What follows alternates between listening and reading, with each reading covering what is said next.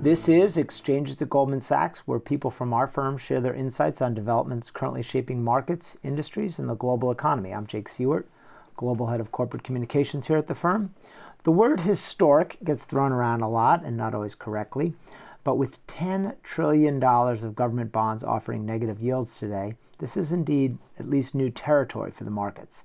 To discuss what's on the mind of investors, I'm very pleased to be joined by Peter Oppenheimer, the Chief Global Equity Strategist for Goldman Sachs Research. Peter, welcome to the program. Hello, Jake. So, Peter, since 2012, you've published a series of reports on what you've called the long goodbye, which is not a Raymond Chandler novel, but B-U-Y, an argument that's favored stocks over bonds. Stock valuations around the world have risen significantly over that span. How has your view changed, and what are the various scenarios going forward? Well, the reason we argued that it was a long goodbye, a great opportunity for investors in riskier assets like equities back then, was not because the future in 2012 seemed very certain, but that valuations were very low, and we thought investors were being, if you like, rewarded for taking some risk. As you quite rightly say, Jake, 3 or 4 years later, valuations have gone up a lot in all financial assets because bond yields have fallen, and that makes the absolute argument harder to make. We think absolute returns in financial assets will be lower moving forward, but on a relative case we still think there are better risk-adjusted opportunities in equities than bonds, so the case underlying the long goodbye I think still holds. Having said that, there are different ways in which it can evolve from here, and our recent report really tries to focus on those. We have talked since the beginning of this year of a equity market environment that we describe as fat and flat. What we mean by this is that relatively flat returns in aggregate, because valuations have already kind of reached their limit as interest rates are now close to zero, and the returns will be driven by lower profit growth. And the fat part of it is a kind of description of a trading range, where you go from occasional fears about economic downturns and deflation, as we were seeing in January of this year, to occasional bouts of optimism about reflation, and that's really been what we've seen since July, I think. And so, for the investor who's not playing that fat piece of the trade, what are the other scenarios that we could envision going forward? Well, the opposite almost of that is what we describe as Goldilocks, sort of everything going right. And there's been a bit of a sense of that just recently in the way that markets have behaved. And the idea here would be, for example, that you remain in a very, very low interest rate world. The Federal Reserve remains dovish. They see no urgency to raise interest rates. Bond yields stay low. But alongside that, you're seeing an environment where fiscal policy becomes an option for governments. They can borrow money very cheaply because bond yields are low. They start to boost fiscal spending and growth improves. So you get the growth without the consequences of higher rates. And that would be a very different environment to fat and flat, because it would mean that in that world, although valuations are still already high, they could probably even go higher. And you get some better profit growth and better economic growth as well. But it's hard to envision that monetary policy authorities sit quietly while growth picks up above trend. Well, that really explains the third of the options we looked at, which is what we call reflation.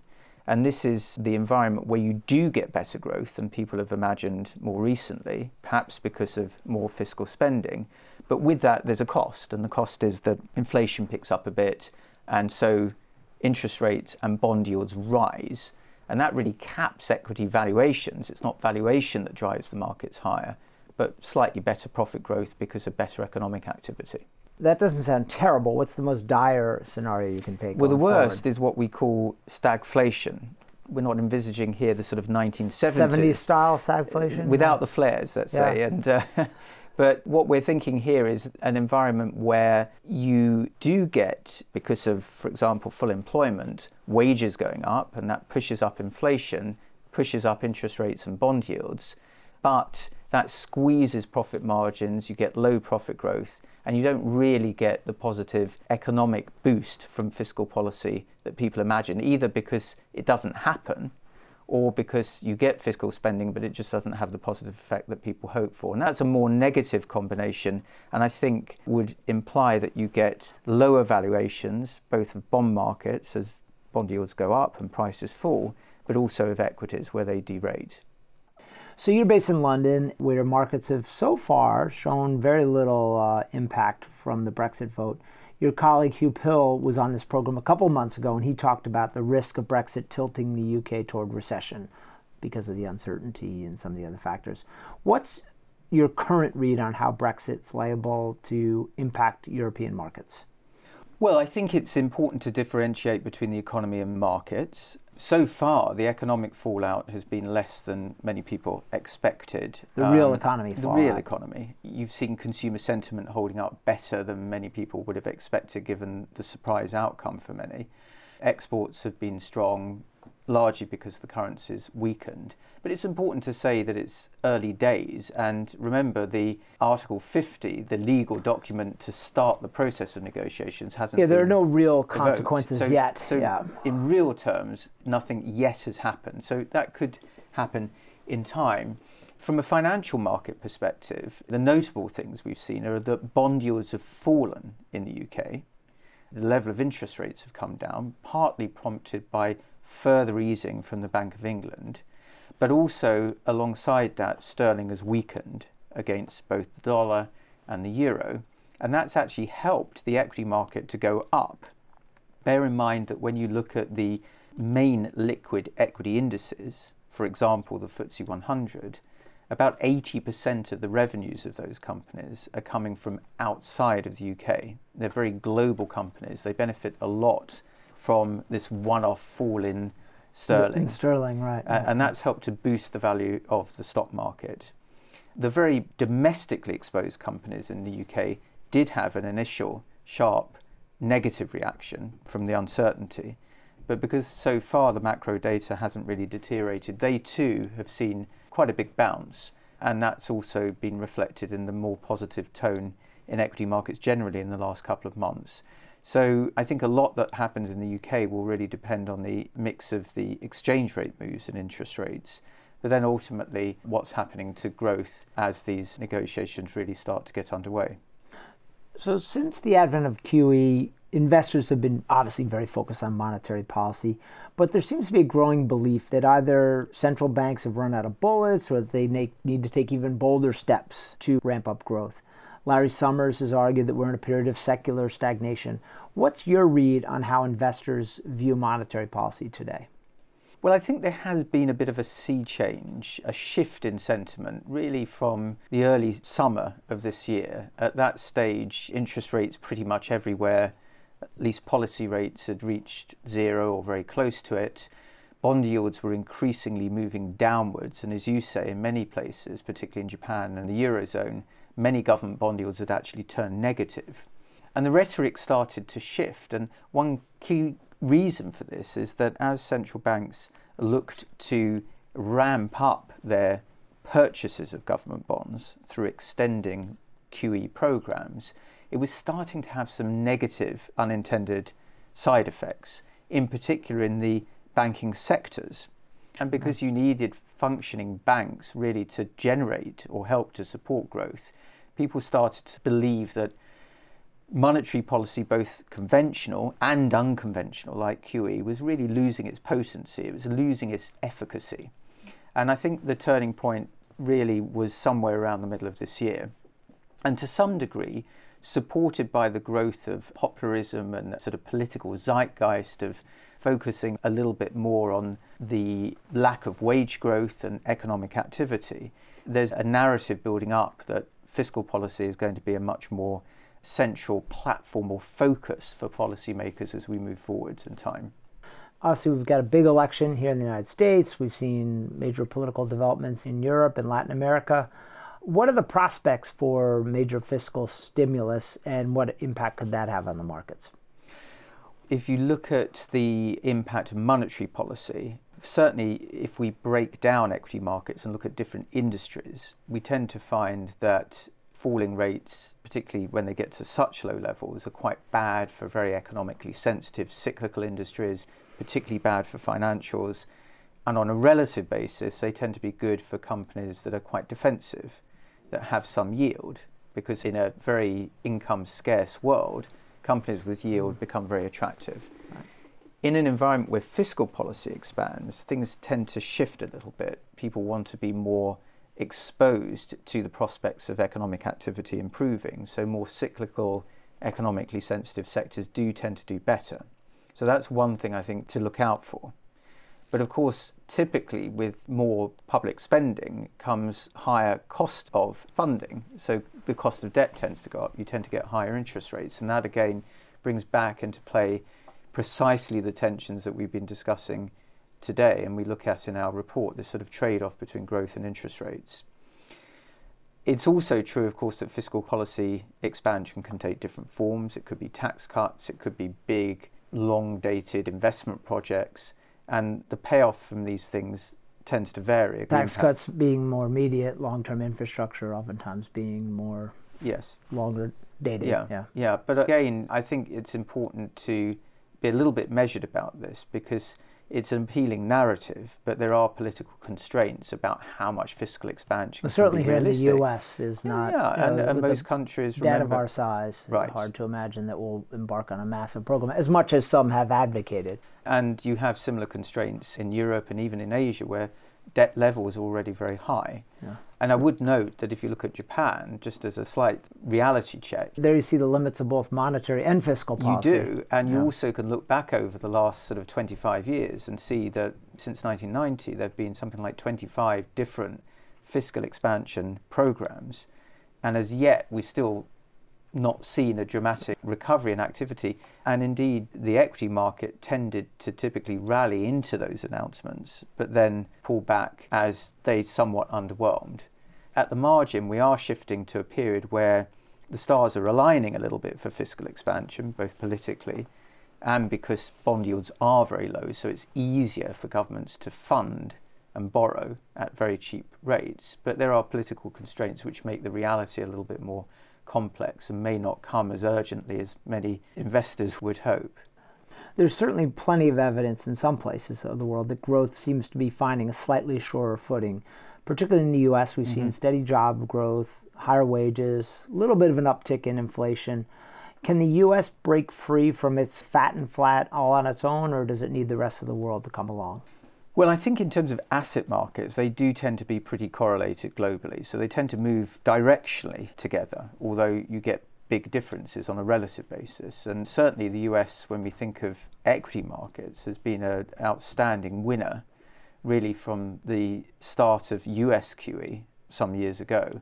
The US banking system was strengthened relatively quickly in the financial crisis. The economy has grown.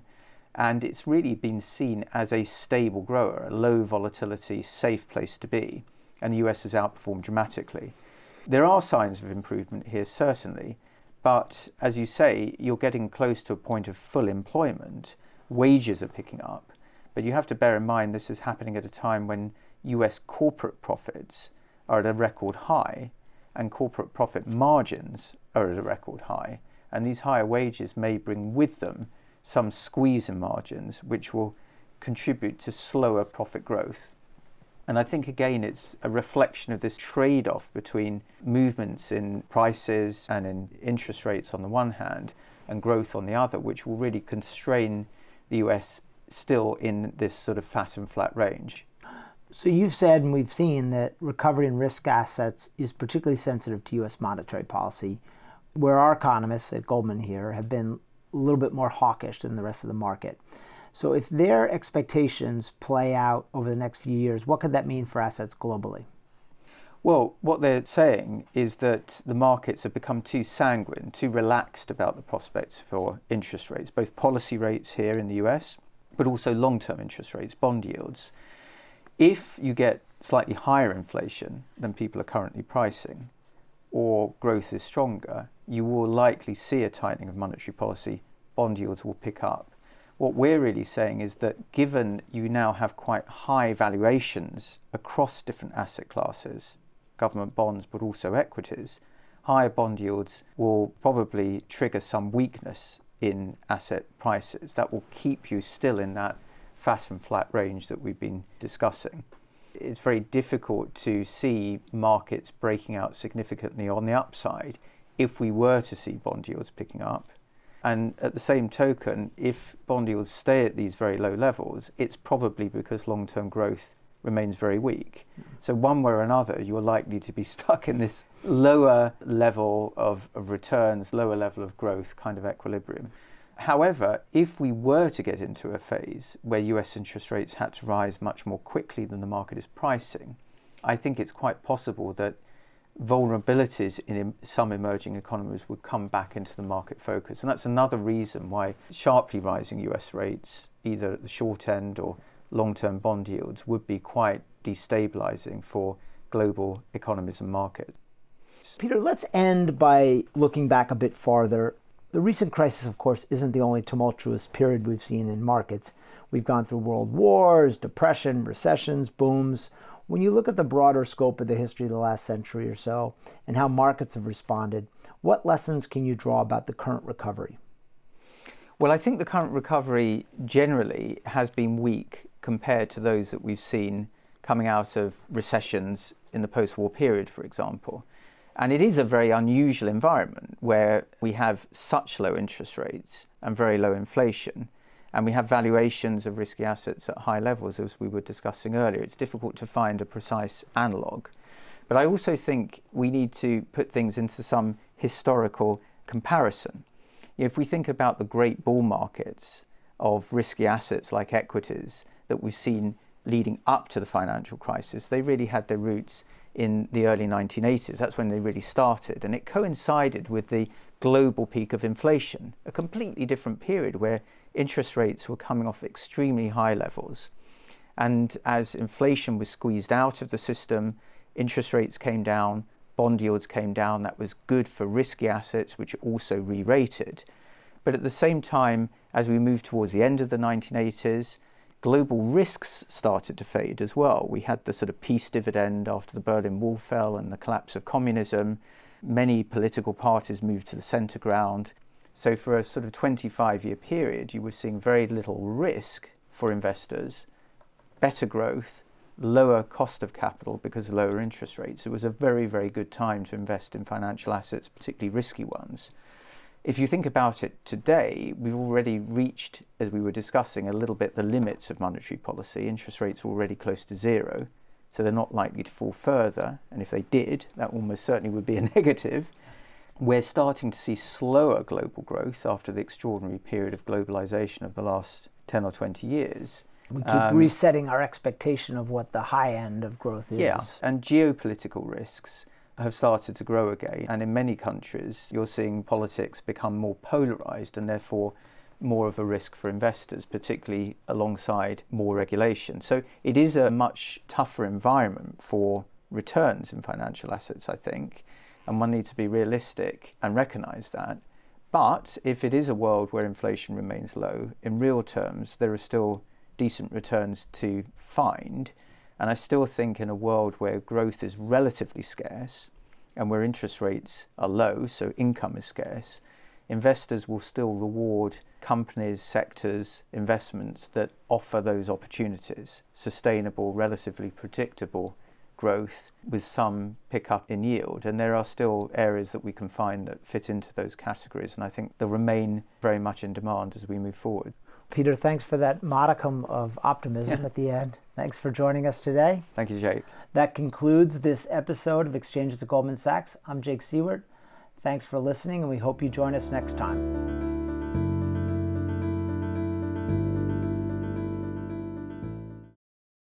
This podcast was recorded on September 12, 2016.